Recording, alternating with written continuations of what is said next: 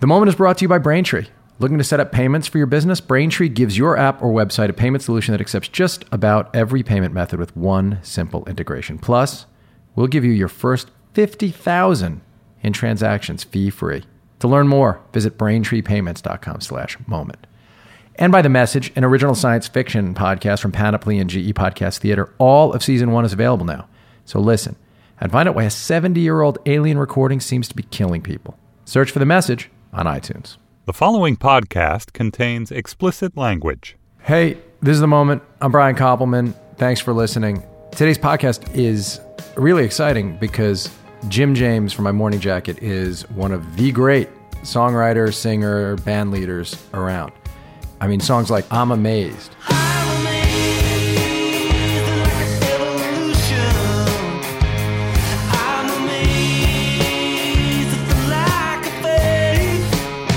I went across the street from where I live to the Beacon Theater, where he was performing that night. I think the only times I've traveled to do the show have been for musicians, for Killer Mike, for Jason Isbell, now for Jim James. And each time it's been worth it. Each of these people really thinks deeply about life, their place in the world, the purpose of what they do. If you dig the show, please review it on iTunes. Let people know, tell a friend, tweet about it. And as always, you can email me, themomentbk@gmail.com with any thoughts. Also, subscribe to the podcast. Even if you listen to this on the Slate podcast, please subscribe to our feed, which is itunes.com/themoment. And now, Jim James.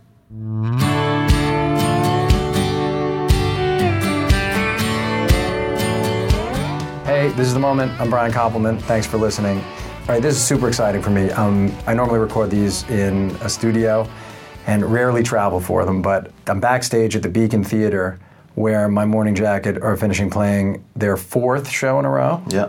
And I'm here with lead singer, songwriter Jim James, who has given us an hour of his time to talk. And man, thank you so much for doing this. Thanks for having me. Yeah, it's great fun. I mean, also, in fairness, the Beacon is 1 block away from my apartment, so I can't really. That's great. That's awesome. I can't really make it like I traveled. I don't want to start off by lying. Like I had to carpool travel so far. I basically rolled out of bed, threw a sweater on, and got here.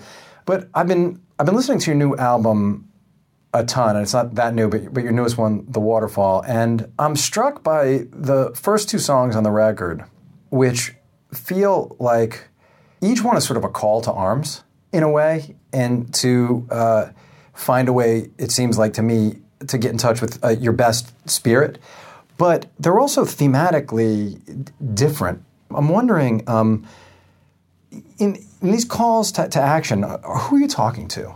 Like, are you talking to yourself first? Are you talking to a specific audience, friends? Yeah, I mean, I'm talking to anybody that'll listen. I mean, I'm kind of always talking to myself, because I feel like we all are, trying to figure out life and trying to figure out what makes us happy and why, and what makes us sad and why. And a lot of the things I feel like I'm constantly thinking about are really like, they kind of all fall under the same umbrella of wishing people could be more accepting of each other, because I feel like, everything that we've fought for as long as people have been around or whatever, but lots of things have come to a head in recent years. It seems like, unfortunately, race has become such a huge issue again, with so many horrible acts of violence happening.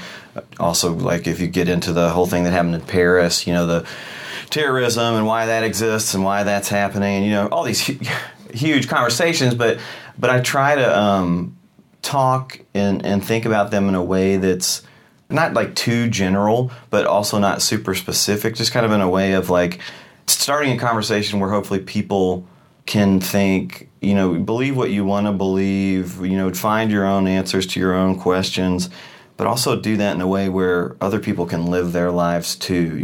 Let other people believe what they want to be and believe and follow what they want to follow. And but under the whole umbrella though of trying to get people to embrace love, because I feel like there's enough room on the earth for everybody to live the life the way they want to and not hurt each other and accept each other. But that makes sense. But don't you think you do acknowledge, compound fracture, one can read it like very literally about the thing that happened to you. There's allusion to falling on, right. Stepping wrong. but to this notion that there are things that are broken and somehow finding a way to like live despite it.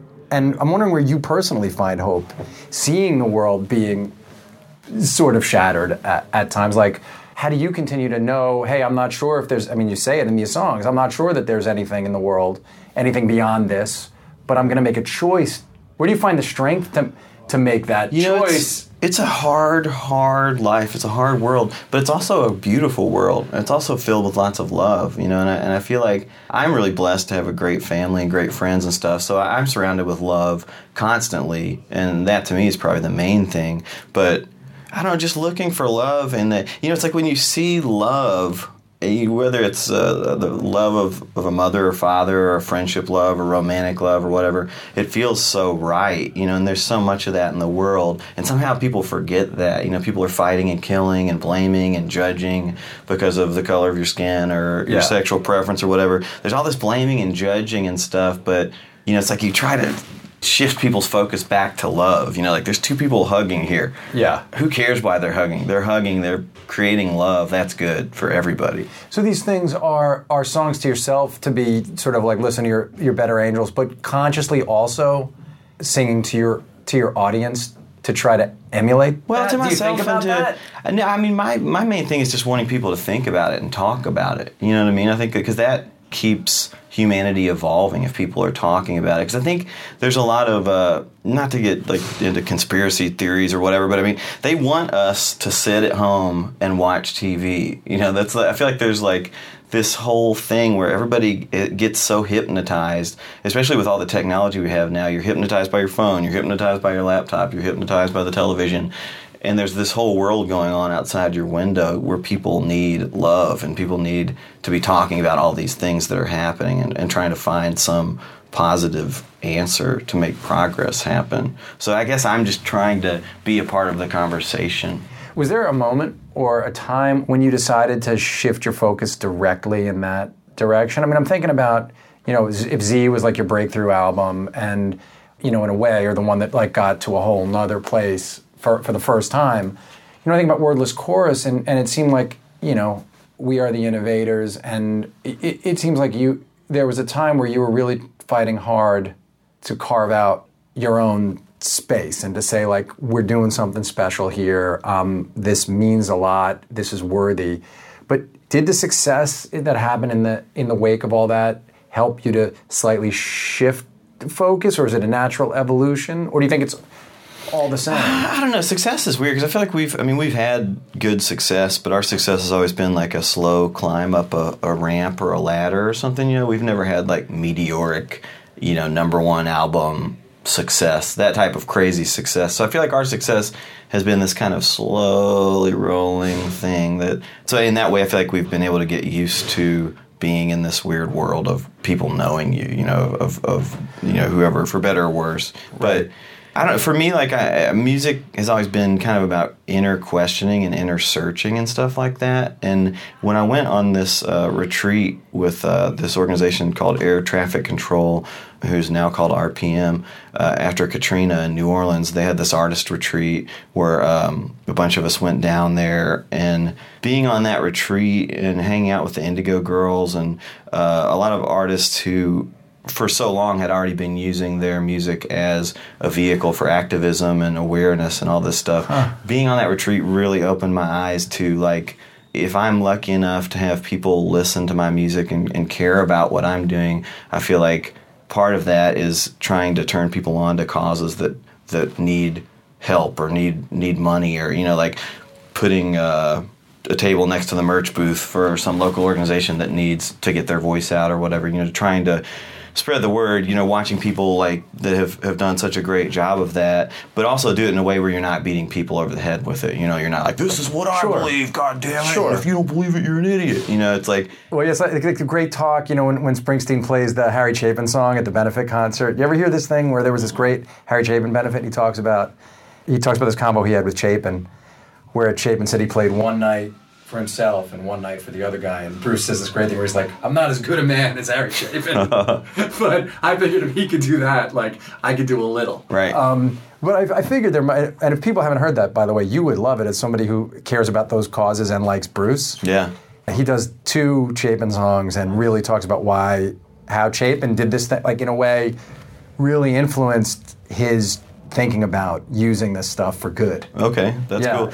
Bruce, I mean, think about all the stuff he's done for good. You know, it's like just tirelessly, I feel like he's always fighting the good fight. Yeah, but I wondered if there was this moment where, and not just because the show, I mean, not like the big moment, but if there was a time that you consciously realized that you had this platform that you could, even to infuse the music with these. Yeah, it was really that retreat. That was really the turning point for me, where I realized that's part of it. You know, if you're out in the world in a public way, I feel like you have to speak for what you believe in and not talk about it. I think the worst thing you can do is, you know, Martin Luther King said, and many people have said, is the worst thing you can do is turn your back to what's going on, you know, and I'm not claiming to have any answers or, you know, like, I'm just trying to be a part of the conversation and be a part of what's going on in the world. This episode of The Moment is brought to you by Braintree. It's a beautiful thing when your customers want to pay. But what if they could pay every way? Braintree lets you accept all forms of payment, including PayPal, Apple Pay, Android Pay, and more. Now you can take them all in over 130 currencies. And as your company grows, Braintree will stay by your side, from your first dollar to your billionth. All it takes is a couple lines of code to get started. To learn more, visit BraintreePayments.com/moment. That's BraintreePayments.com/moment. Now, back to the great Jim James. Yeah, I had this question I was going to say, which is, how do you define your why or your purpose or your mission in such a fractured world? And you're kind of talking about it. Yeah. I mean, is entertaining still, like, when you're, you know, people always talk about how you guys are the best live band in the world, and obviously it's something you take, I'm sure, pride in.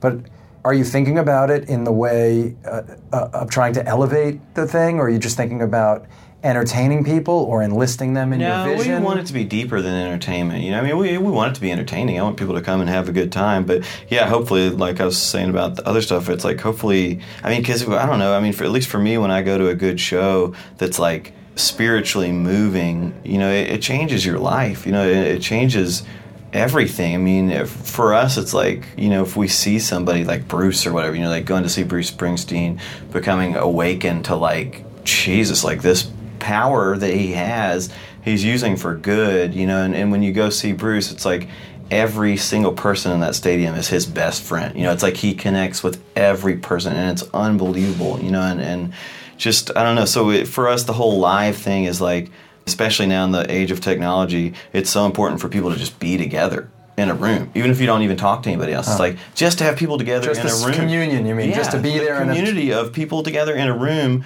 living and breathing and not looking at their fucking phones, you know, for 2 hours. You know, I feel like that is so primal and so important, because I think people are supposed to be together. I think we're supposed to live together, but we don't anymore. We're fragmented. We're fractured. You know, some people have families or whatever, and they live in their little square house and do their little isolated thing in their own family. But I really feel like somewhere it all went horribly wrong, you know, and we're all so isolated and we're so sad, and we try to find companionship in our fucking phone or our laptop, you know, and we do in a way, but it's a false. Well, suddenly we're all so sad. That's really, is that what you see when you look out before you come on stage? I mean, do you see, or do you tell yourself your mission is to give them some time away from that somehow to escape? I mean, I don't think I can give anybody anything. You know what I mean? I hope they can find that. You know, we want to make the show a place, or the records or whatever. We want to make it a place where hopefully somebody can find those things for themselves, you know?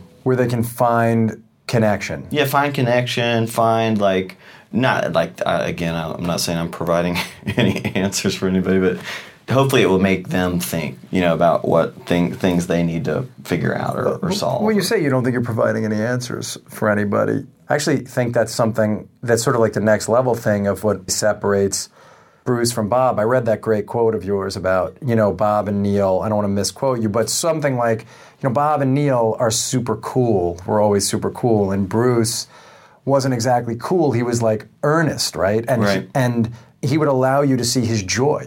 Yeah. Those other guys sometimes wouldn't allow you to see their joy, because that's not considered a cool emotion. Yes. And that you made a decision to allow people to see that joy. But I think part of that is also Bruce was never afraid to say he was showing you, the audience, a better way.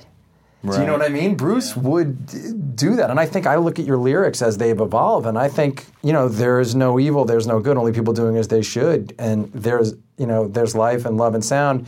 Get as much as you can keep around before they put you into the ground. I mean, if that's not preaching. Yeah, I mean, I don't know. It's like I'm just trying to figure it out myself. I don't know. I'm trying to hopefully be. I had a real awakening. I mean, I don't even know how long ago, listening to Curtis Mayfield. Sure. Because Curtis Mayfield to me is just like such a holy person. It's like he was constantly preaching for people to figure it out and get together and speak up for yourself and stand up for yourself, and you're a winner and you're worth it, and getting into his whole thing for me was like, because you've got, I grew up with Bob and Neil. Yeah, right. And they're saying a lot of great stuff too, but not in such a beautifully outwardly like, hey, this is great, bring the kids, bring the wife, let's go to the park on a sunny day and let's live, and life is going to be hard, but life is also beautiful. And in music, it's way tougher to express joy than it is sadness, because sadness is, for whatever reason, that emotion is there so much more quickly, and people connect to it. So much music is so, not to get all Eckhart Tolle, but so much music is so pain body driven. It's like we're going to connect in this pit of pain, and we're going to slug it out, and that can be helpful. But I think that also mires you down. But because somehow earnestness. I mean, David Foster Wallace sort of talks about this in this piece he wrote a long time ago about how like irony kind of killed. Like everyone embracing irony is the only means of expression. Yeah. And it feels to me like you've made a concerted. I guess that's what I'm saying is that I hear in the 10 years since Z, I hear you trying really hard to lose living in an expression that has irony. Oh my God, yeah. Well, I mean, I've always tried to stay away from that because we grew up where I grew up in Louisville. It's like that was irony was king, and the whole indie rock scene. Everybody was so stuck up and everything. Nothing felt like it could be joyous or genuine. Right. You couldn't be because rock and roll isn't that. Yeah, right? exactly. Because of the corniness factor. And what's so funny is so many people. I feel like in that scene, I don't know. It's like because to me, when I look to like the king of what indie rock was, or like I look at Lou Reed, I feel like Lou Reed let himself be weird and corny and funny too at moments, and that's something I wish people could. Yeah, I think about Michael Stipe, who found a way to let you know that he was feeling something. Absolutely. And wanted to tell you like not just it was okay to be sad, but when I think about those corny Michael Stipe songs, part of it was saying, like, I'm going to risk expressing joy. Yeah. And I think about a song like I'm Amazed. And I know that album is like a controversial album, but I love it. And I think like I'm Amazed is one of your best songs. You're really sort of like putting it out there in the most direct way. Did the sort of mixed feedback for that record bug you? Did you? Yeah, I mean, you always want people to love everything. I do. I want to put out a record and have everybody just be like, "Oh, it's the greatest record I've ever heard." But after a while, I mean, you kind of realize that no matter what you do, somebody's going to hate it and somebody's going to love it. Every time we put out a record now, it's like. It's kind of cool, especially with the internet. It's kind of neutralized everything. I know that no matter what I do, somebody's going to hate it and say it's a horrible pile of crap, and somebody's going to like it and say, oh, it's really nice. And it doesn't matter if I put out a metal record tomorrow, or if I put out a record of complete silence, or if I put out a fucking country record or whatever. The result is always going to be the same. Somebody's going to love it and somebody's going to hate it. And at the end of the day, that's really freeing. So that enables me to just make whatever I'm into and whatever I want. Because that makes it fun for me, and I already know the result's going to be the same. But when you play I'm Amazed and people go crazy now and sing every word and you see how important that song is to people, do you take any sense of like, I knew it out of that? Or I don't know. If it does feel good to see people enjoy things that people have made fun of. That's what I'm saying. Like, you play that song, people go nuts. You can see people look at each other and sing it to each other and hug each other. Like, it's one of those sort of, very special songs that you've written, and I know I would feel like, because I'm 10 years older than you or whatever, and we have the same birthday, but I'm like, really? April 27th. Nice. I just saw that when I was coming over here. I'm 12 years older than you, but I'm older enough that like it's very easy to kind of ignore that bullshit or, well, this isn't cool. And when I read the stuff you said about figuring out a way to allow the Bruce side to come out, I was like, that's a really courageous form of growth in rock and roll. And I wish, you hope it's catching in a way.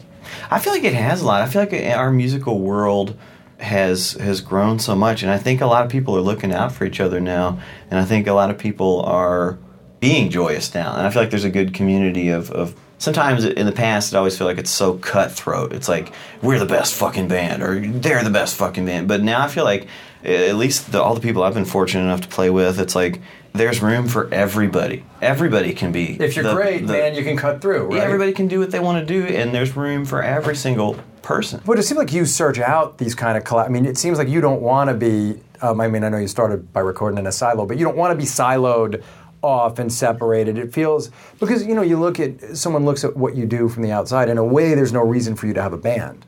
You write everything, arrange everything, you can play every instrument, you could produce the records yourself. But you've not only with My Morning Jacket, but you've found these collaborations over the years and thrown yourself into them. And so what is it that you, why aren't you just Jim? I know you've made the solo album, but why are you not just? Well, what do you get out of these collaborations? Oh my God, I get love. I just love. Music to me is God, and God is love, and it's all the same. It's the force. It's the center of life, and to me, it's like love is limitless. It's like music is limitless. I could play with a different band every day for the rest of my life, and still not even get close to exhausting all the possibilities. There's all these possibilities. And at least in my life, it's like the more possibilities you explore, the cooler you see it is that, hey, this one thing I have is this band called My Morning Jacket, that we've been together like this for 12 years now. The band's been around since 98, but this lineup, which I consider to be the lineup, the whole point of this thing is a band of these people playing together and their friends, and that's love, and when I go do a new thing where I'm meeting completely new people, it's like a new love. It's like, who are these people? What's going on? I don't know, And so does it make it, the fact that you look at it as love, because it's interesting, so many of us, one of the big fears is, you bring your creative thing or whatever you have into a situation with other people, and it can be scary to share, to open up. Oh, absolutely. Oh, it's so scary, yeah, because you want to be accepted, you don't want to be rejected. Absolutely. When I did that new Basement Tapes thing, talk about intimidating, walking into a room with T-Bone and Elvis and Marcus and Taylor and Rhiannon. It's like, you're like, oh my God, I hope my song is as good as their song or whatever. But at the end of the day, I believe in myself enough to know that whatever I do, it doesn't matter as long as I like it. If I'm walking in there and I don't even like it, then that's fucked, and maybe it's not going to be good. But if I like it, I know no matter what I do, the world's going to react the same. Somebody's going to hate it, and somebody's going to enjoy it. So how did you get to that place? So one of the great moments in Basement Tapes, and I know Taylor a little bit, and for me, the great thing about New Basement Tapes is that the world got to see how special Taylor Goldsmith is. Yeah, he's amazing. Because he was really flying under the radar, I think, and you just saw in there he was so happy to He's so great, yeah. Just do anything with anybody. But it's amazing. The thing opens on you basically writing down at the bottom, and you went in there with, in a way, the most complete song ahead of time, which was Taylor and Elvis and I think we all came in with the most completed songs, we were right. I think Taylor our minds worked the same. Elvis wrote 50 songs for every one song. It's like he's way prepared, and then. But you came in with basically. I guess the difference is it's true. Taylor definitely prepared. He and I talked about it, and we talked about it for sure. But you really tracked your demo in a way that's very close to what ended up on the record, right? Yeah. It's super, the bass line, the whole thing pretty much is the record you made. Yep. Is the record that starts the whole thing off. Yeah. I'm wondering if that must have felt a couple things. One, did you know you'd written something special? I don't know. I liked the song. I liked it, and it was funny because we were all sitting around on the first day. We were talked and said hello, and we were sitting there, and we're like, who's gonna start? And, oh, you mean who's going to show first? Yeah, who's going to go first? So what happened? Well, T-Bone was like, "Why, Jim, you got that demo, how do we do it?" And I was like, part of me was like, oh my God. Had you already sent it to T-Bone or no? Yeah, I had been sending him my demos every week or whenever I would get a new one done, I would send them one. So yeah, I think. So then you had to play yours first for everybody? Yeah. Was it scary to have all the Elvis looking at you? It was really intimidating, but everybody was so nice too, and that was one advantage, because I'm big into recordings. For me, it's like you could have a song that has a terrible recording, and I don't enjoy it. Even you can't if it's hear a great the song through it. Yeah, I don't care. I'm super into like. Not even hi-fi or lo-fi. I love recordings that sound terrible that are made on a Jambox. But so for me, making these demos, I wanted to show people what I wanted the end thing to be kind of like. I wanted their energy in it too, and wanted it to be whatever it was going to be. But I know what I wanted. So being able to play those demos for them is helpful for me, because I feel like I'm saying, okay, this is what I want to happen. I want it to be cooler than this, and hopefully the end product is better than this, but this is the start. Whereas if I just sat there with a guitar and was like down on the bottom, and played it in a conventional way, that to me is not as fun. It's not as psychedelic and surreal. It's like I want this to sound. You want the magic in it. It feels like, in a way. Yeah. What drew you to that? It's interesting because that feels like a lyric you could have maybe written. It was really thematically, magical. how did you grab onto that one? Just dealing with those lyrics. I mean, they sent us all the lyrics, and just looking through them, one or two, whatever the ones that popped out to me, they just popped out to me. I don't know why. The other ones, I mean, there were some other great lyrics in there that didn't produce any songs in my head, but those, the ones that I ended up writing, they just popped out. I don't even know why. What is your writing process normally? Do you start words, groove? I mean, I understand now you're saying that the recording matters, so I imagine you're thinking about the beat and the bass line. But how does it work? Do you write when you're writing for an album, are you writing on some kind of schedule in your day? Are you just waiting? No. What is your It's all over the place, because I get ideas in my head, like at dinner or whatever. Like I'll have a song pop in my head, and I'll run to the bathroom and sing it into my voice memo. Does it usually come as like a... It's all different. Sometimes it's a whole song, sometimes it's one line, sometimes it's just a guitar riff or just a beat. And I'll just sing it into my voice memos just so I don't forget the idea. And then later, I'll go back and listen to that voice memo and see what the chords actually are, and start working on the lyrics or whatever. But then other things, like I'll be recording, or there'll be some section of an old jam or something that I'll get focused on, and I'll start building that into a song. So like I'm kind of like right now, for example, I'm working on like a new solo record that's built out of all these other weird old pieces of music that I've done over the years. That What do you mean weird pieces? Just like instrumental pieces that weren't intended to be songs. Oh, fragments that you just were playing around? Exactly, yeah. And so at your house, what do you have set up for yourself? Like, is it just guitars, or is it like you have... No, I mean, I'm into everything. I've got everything, you name it, keyboards and organs. And right, just all over the place. And, yeah. Like, does inspiration have to strike for you to do the thing, or will you just sometimes be hanging around doing nothing, like, all right, I'm going to go sit at the It's piano? both. Like, I love recording so much that I'm constantly working on some of that stuff. Like, I'm working on my next solo records, and I'm recording vocals, or I'm recording whatever, bass or whatever. But then I'm also working on the next Jacket record, and those are...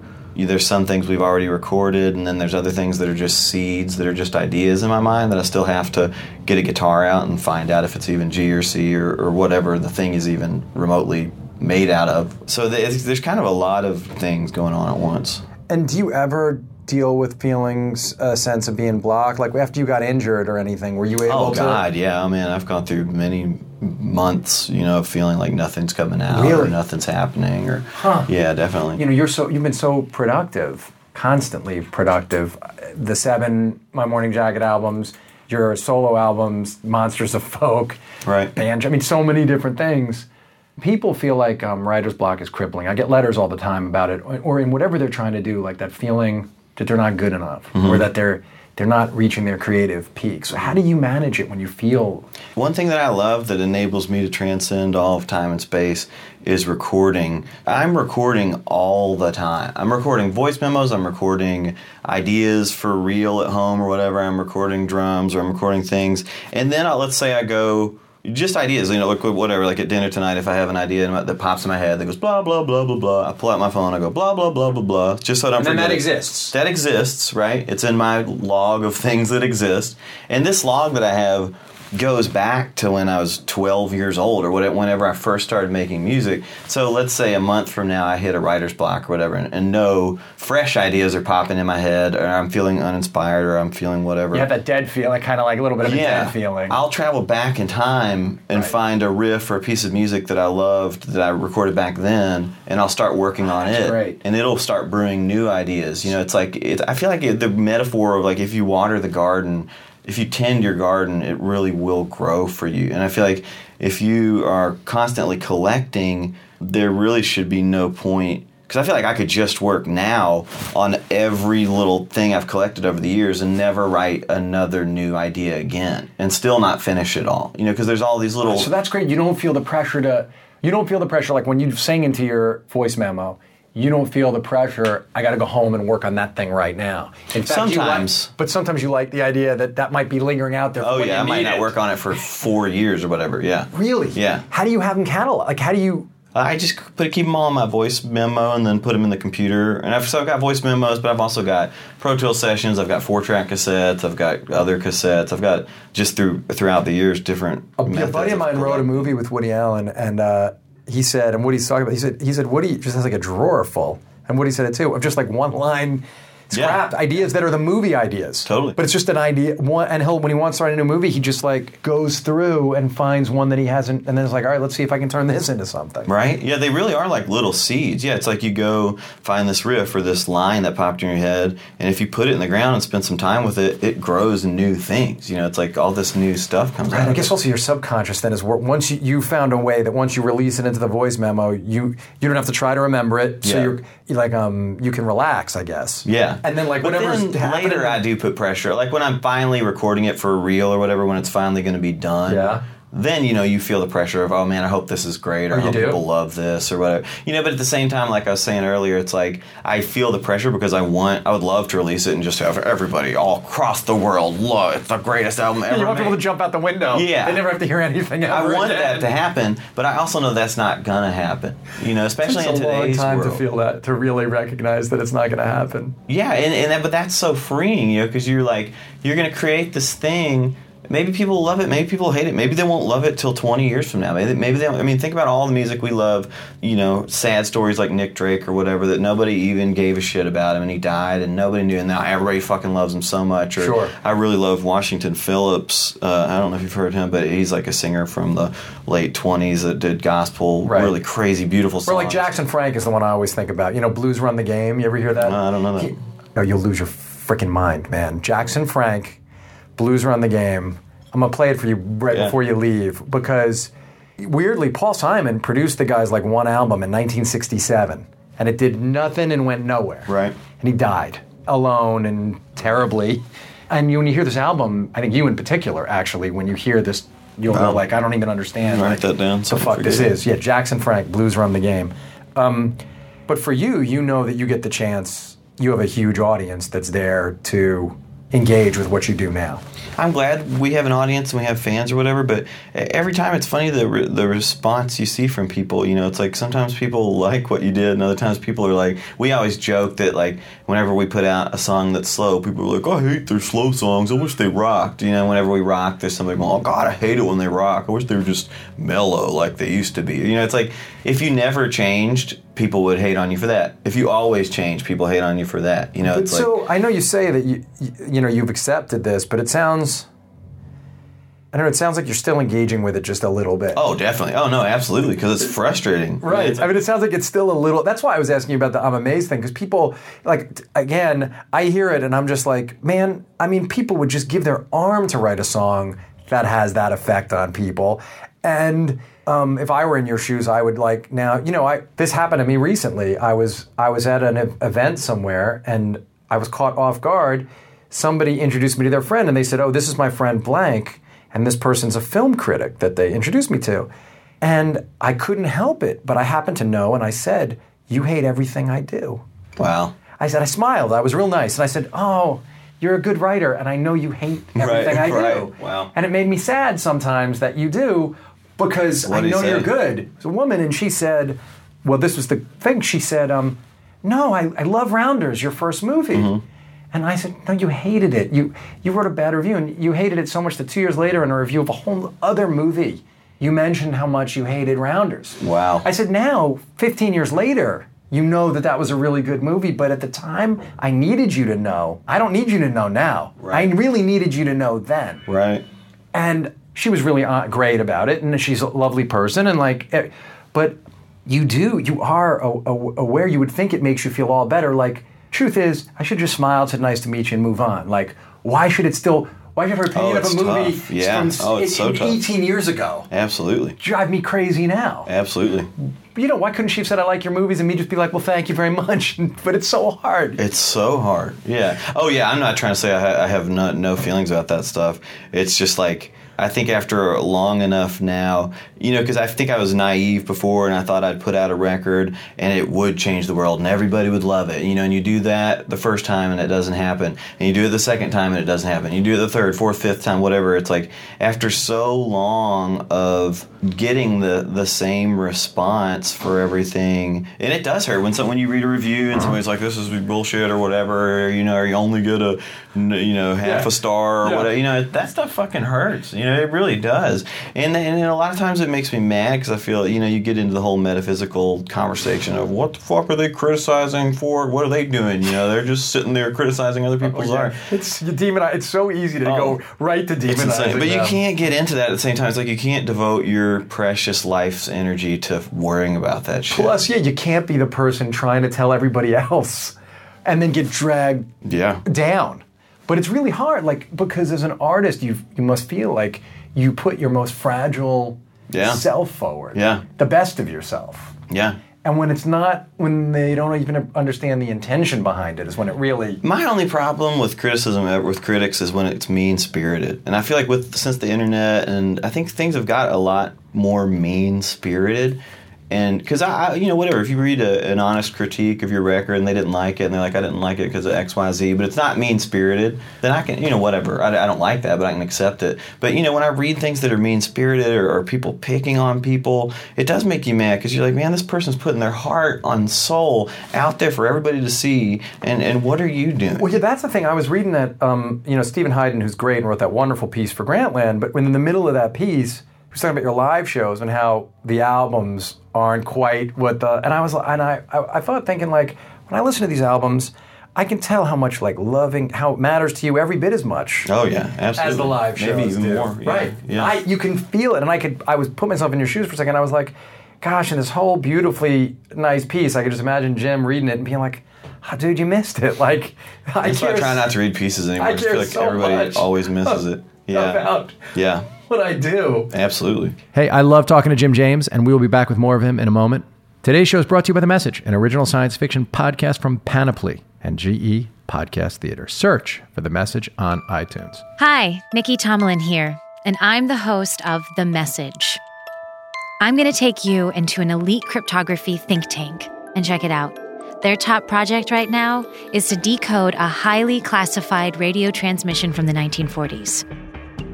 Have you listened to it yet? Not yet. We're having a discussion about that. But if I offered you the chance to listen to it right now... sounds like a no. Well, we don't really know what it is.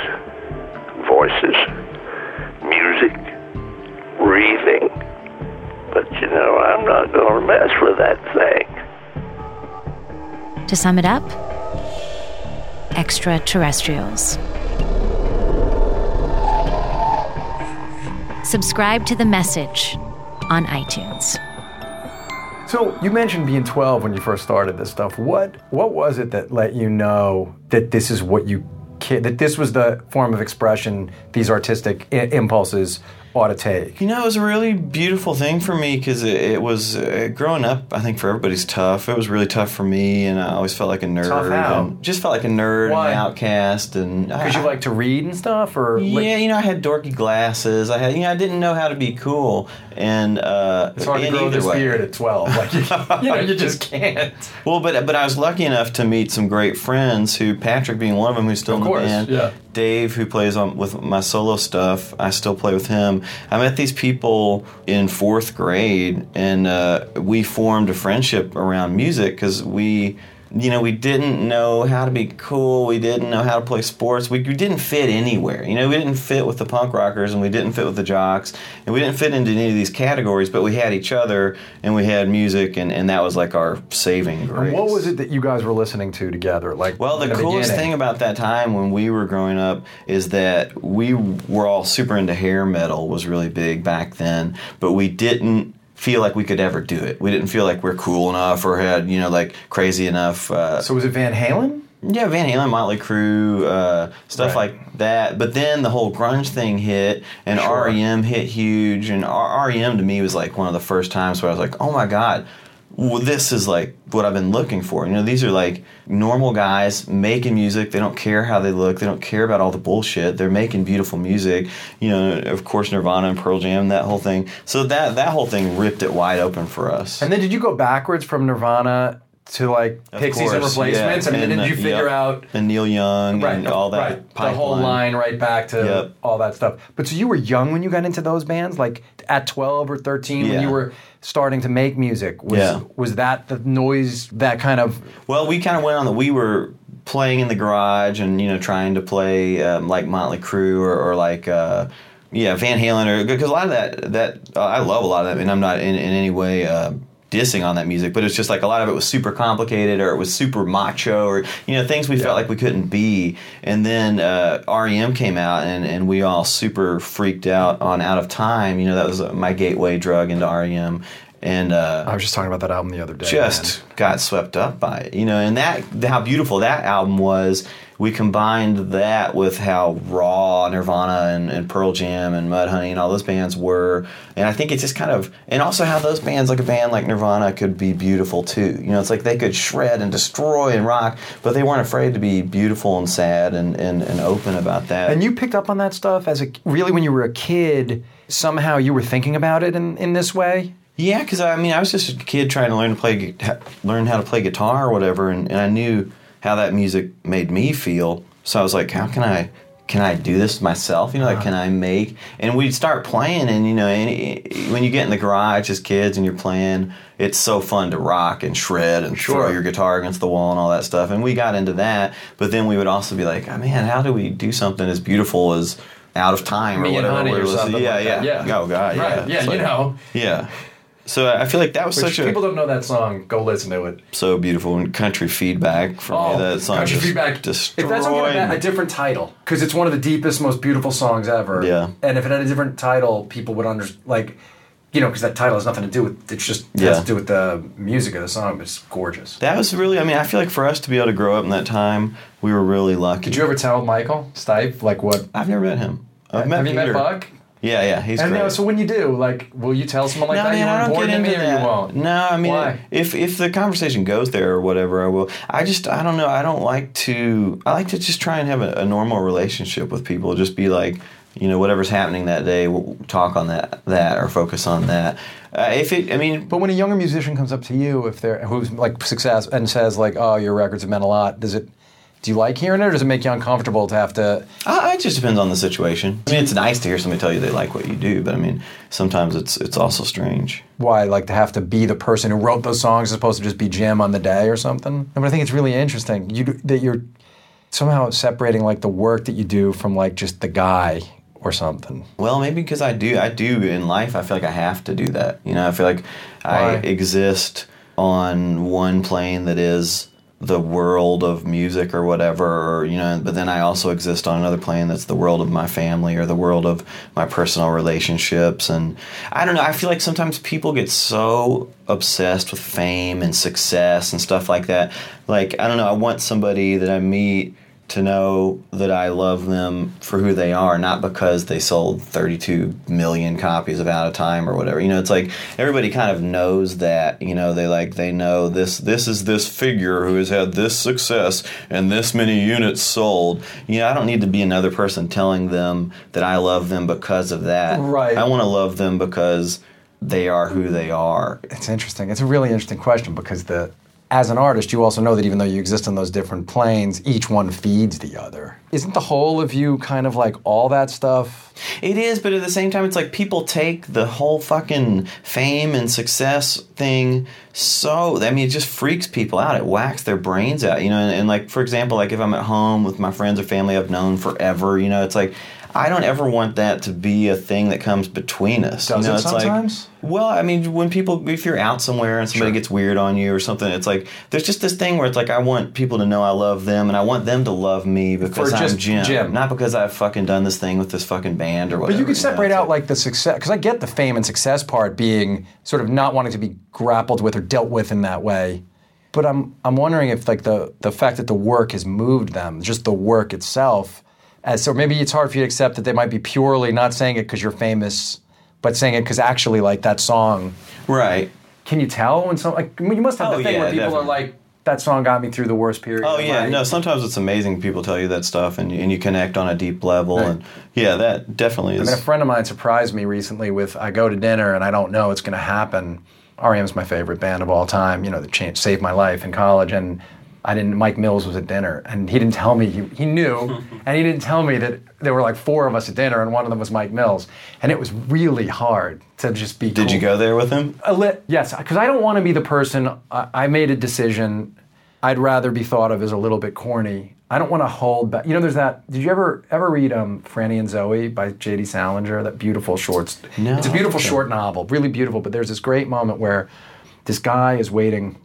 It opens with this. It's beautiful. This guy's waiting by a train for his girlfriend, and he's picking her up. They're meeting at the train station. One of them's coming in, and right before he sees her, he makes his face neutral and doesn't show how excited and joyous he was. He holds it back because he doesn't want to be at risk. Right.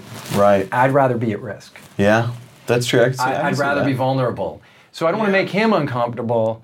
But I'd rather allow myself to take the risk of at least saying like, what you've done made a big impact on me as a person and as an art. You know what I mean? Yeah, God, it's such a fine line because I know what you're saying, but there's that level. I don't know. Have you ever listened to or read Ken Wilber stuff when he talks about the lines, level, states, and type? No, but I will. Ken Wilber? Well, yeah, he just has this really cool way of, and I'm going to quickly paraphrase it, but each one of us. There's so many levels to us and so many things that we are. Like, there's you that's the cook. There's you that's the filmmaker. Right. There's you that likes to play basketball or whatever it is that we all do, So sometimes I feel like with a person, like whatever, if you're at dinner with Mike Mills, he always gets the line of, I love, oh my God, the band, oh my God, the band, oh my God, the band. And sometimes I feel like there's other lines too. If you're sitting at dinner and he's talking about basketball or whatever, and you're like, baseball. Somehow the band cannot come up. Like you're like, oh yeah, sure. Yeah, like the baseball band that they do, the baseball project. Yeah. It's like, oh dude, I love baseball and whatever.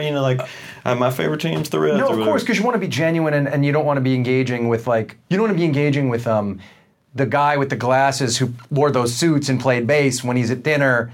Yeah, in a whole different body. Yeah, totally, exactly. So I get that. By the same token, I guess I think that it's never bad if you can be reminded in a simple way of the joy you've brought others. That if part of what I can do is to say to the guy, you really made my life better. Right. Now we can, but it's hard. But I will say, that was hard. It is. It's hard. But sorry. So when you met Peter Buck, you haven't said that to him. No, we didn't go down that pipeline. I just try to hang with him how he was then, or that's cool. I don't know. Yeah, I'm trying, or like in a working thing with the Basement Tapes thing, like meeting T-Bone or Elvis. These dudes have made so much amazing work.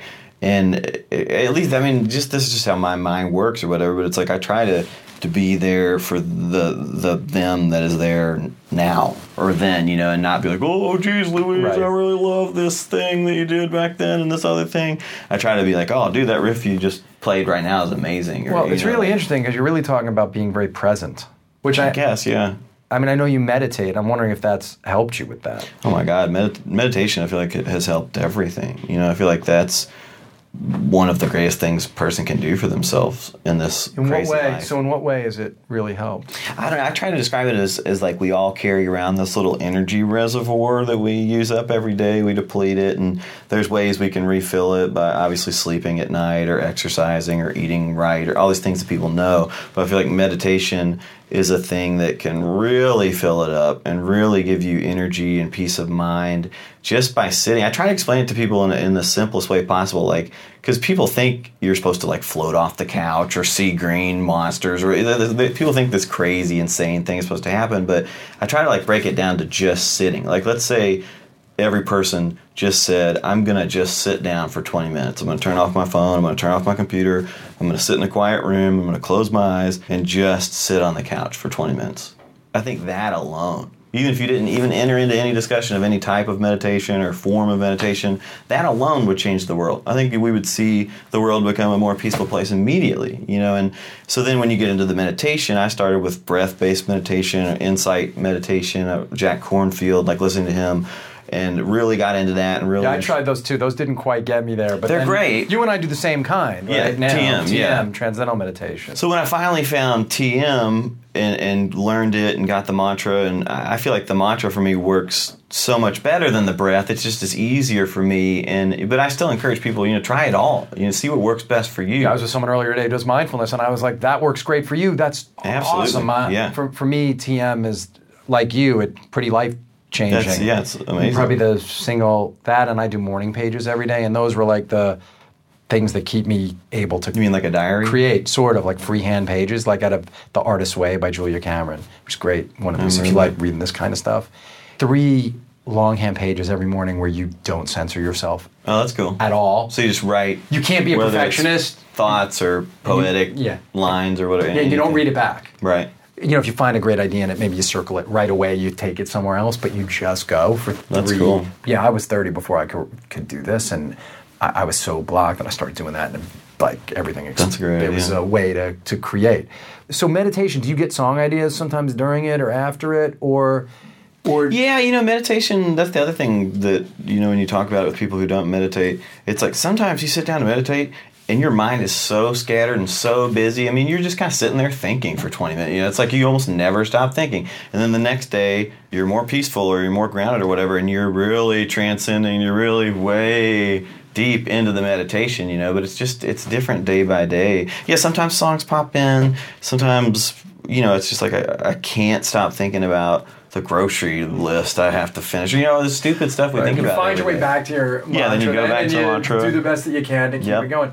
Yeah, you almost wish there were another word for it. Like your idea about just sitting on the couch. In a way, the word, I think, stops people sometimes because it sounds it's a heavy new word. agey, Totally, and impossible, and like they can't reconcile like who they are with this idea of being like the character in Kung Fu or something.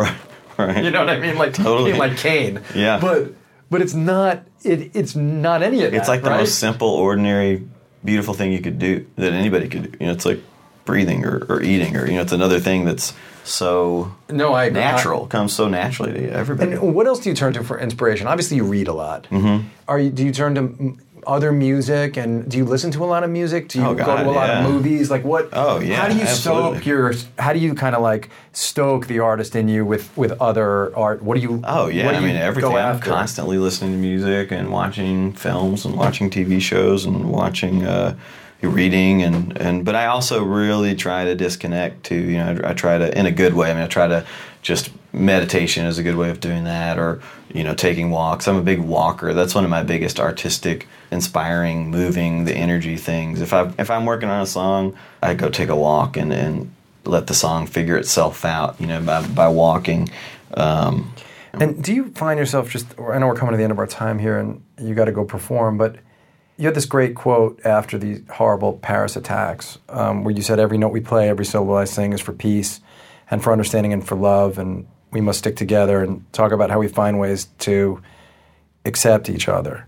How conscious is that stuff for you when you walk out on a stage and you're looking at the audience? Are you really trying to open your heart that much when you walk out there and bring that to people? I'm trying to. You know, I feel like every day's a struggle, and some days are easier than others. And I think one of the greatest things I learned meditating is the idea that when you transcend and you get down to this deep level of unified consciousness, you know, you're core consciousness is the same as a leaf or a deer or a drop of water or this other person. Once we get down past our thoughts and past the color of our skin and our religious preferences and our sexual preferences and all these surface level things, there's this consciousness that is the same for everybody. It's like this thing that is so unifying, and that you wish more people could learn to stop fighting, because we all want the same thing. We all want to be loved. That's the end of the story.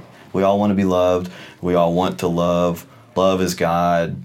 That is consciousness. I feel like when you look at it that way, you really can see beyond all of the stuff, and you just want there to be more love in the world. It's like any way we can get it, just let there be more love in the world. Well, yeah, God is love is a great sort of answer to people who want to argue about the different lines of different religions. And it's funny, I listen to Believe, and I'm an atheist, but I believe the thing I believe in is, Led Zeppelin 3.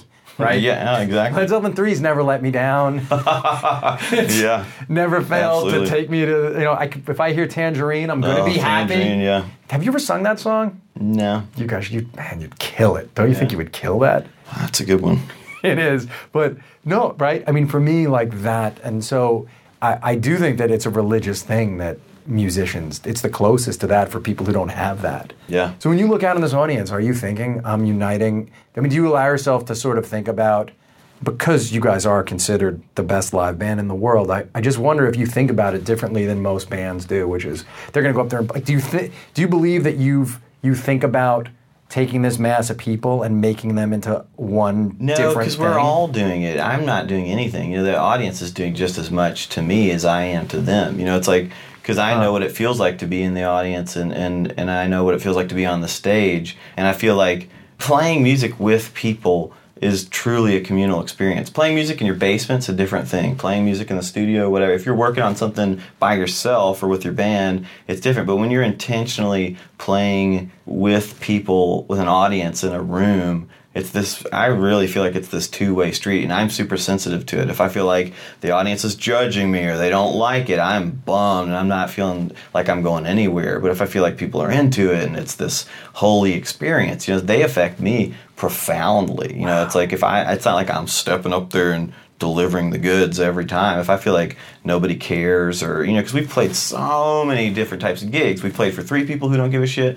We played for 3 people who love it. We've opened for Pearl Jam in a giant stadium where you feel like nobody gives a shit at all. We've opened for Pearl Jam in a giant stadium where Eddie comes out and sings a song with us, and you feel like everybody accepts you and gives you a chance. It's like, and then we play our own headline shows, like here at the Beacon, where it's amazing and it's full of people who love your music, and there's all these different ways. So that to makes a huge experience. difference to you if you can surf that. Oh, you think then you can really whip it up into a shared frenzy. Oh, definitely. All right, well, I want to let you get into that space of going to get ready to do that. But, man, Jim James, you're on Twitter, though. You don't tweet a tremendous amount. I've been into Instagram. I've been into pictures lately. So that's where people can find you. Yeah, I've been, I'm on Twitter, and the Instagram goes through Twitter or whatever. But And what's your name on? Removador is my name on Instagram, but Jim James is my name on Twitter. So you can find Jim there. You can find me at Brian Koppelman on Twitter. And, man, this is a thrill. I'm so glad you're going to go out there and rock these people. And I'm so glad you're doing what you do. Thanks for doing this and having this conversation, man. Thanks a lot. All right, guys, you can, like I said, find me at Brian Koppelman on Twitter, or email me, themomentbk@gmail.com, but don't send me snippets of choruses that you want me to send to Jim, because I won't do it. All right, take care. Bye.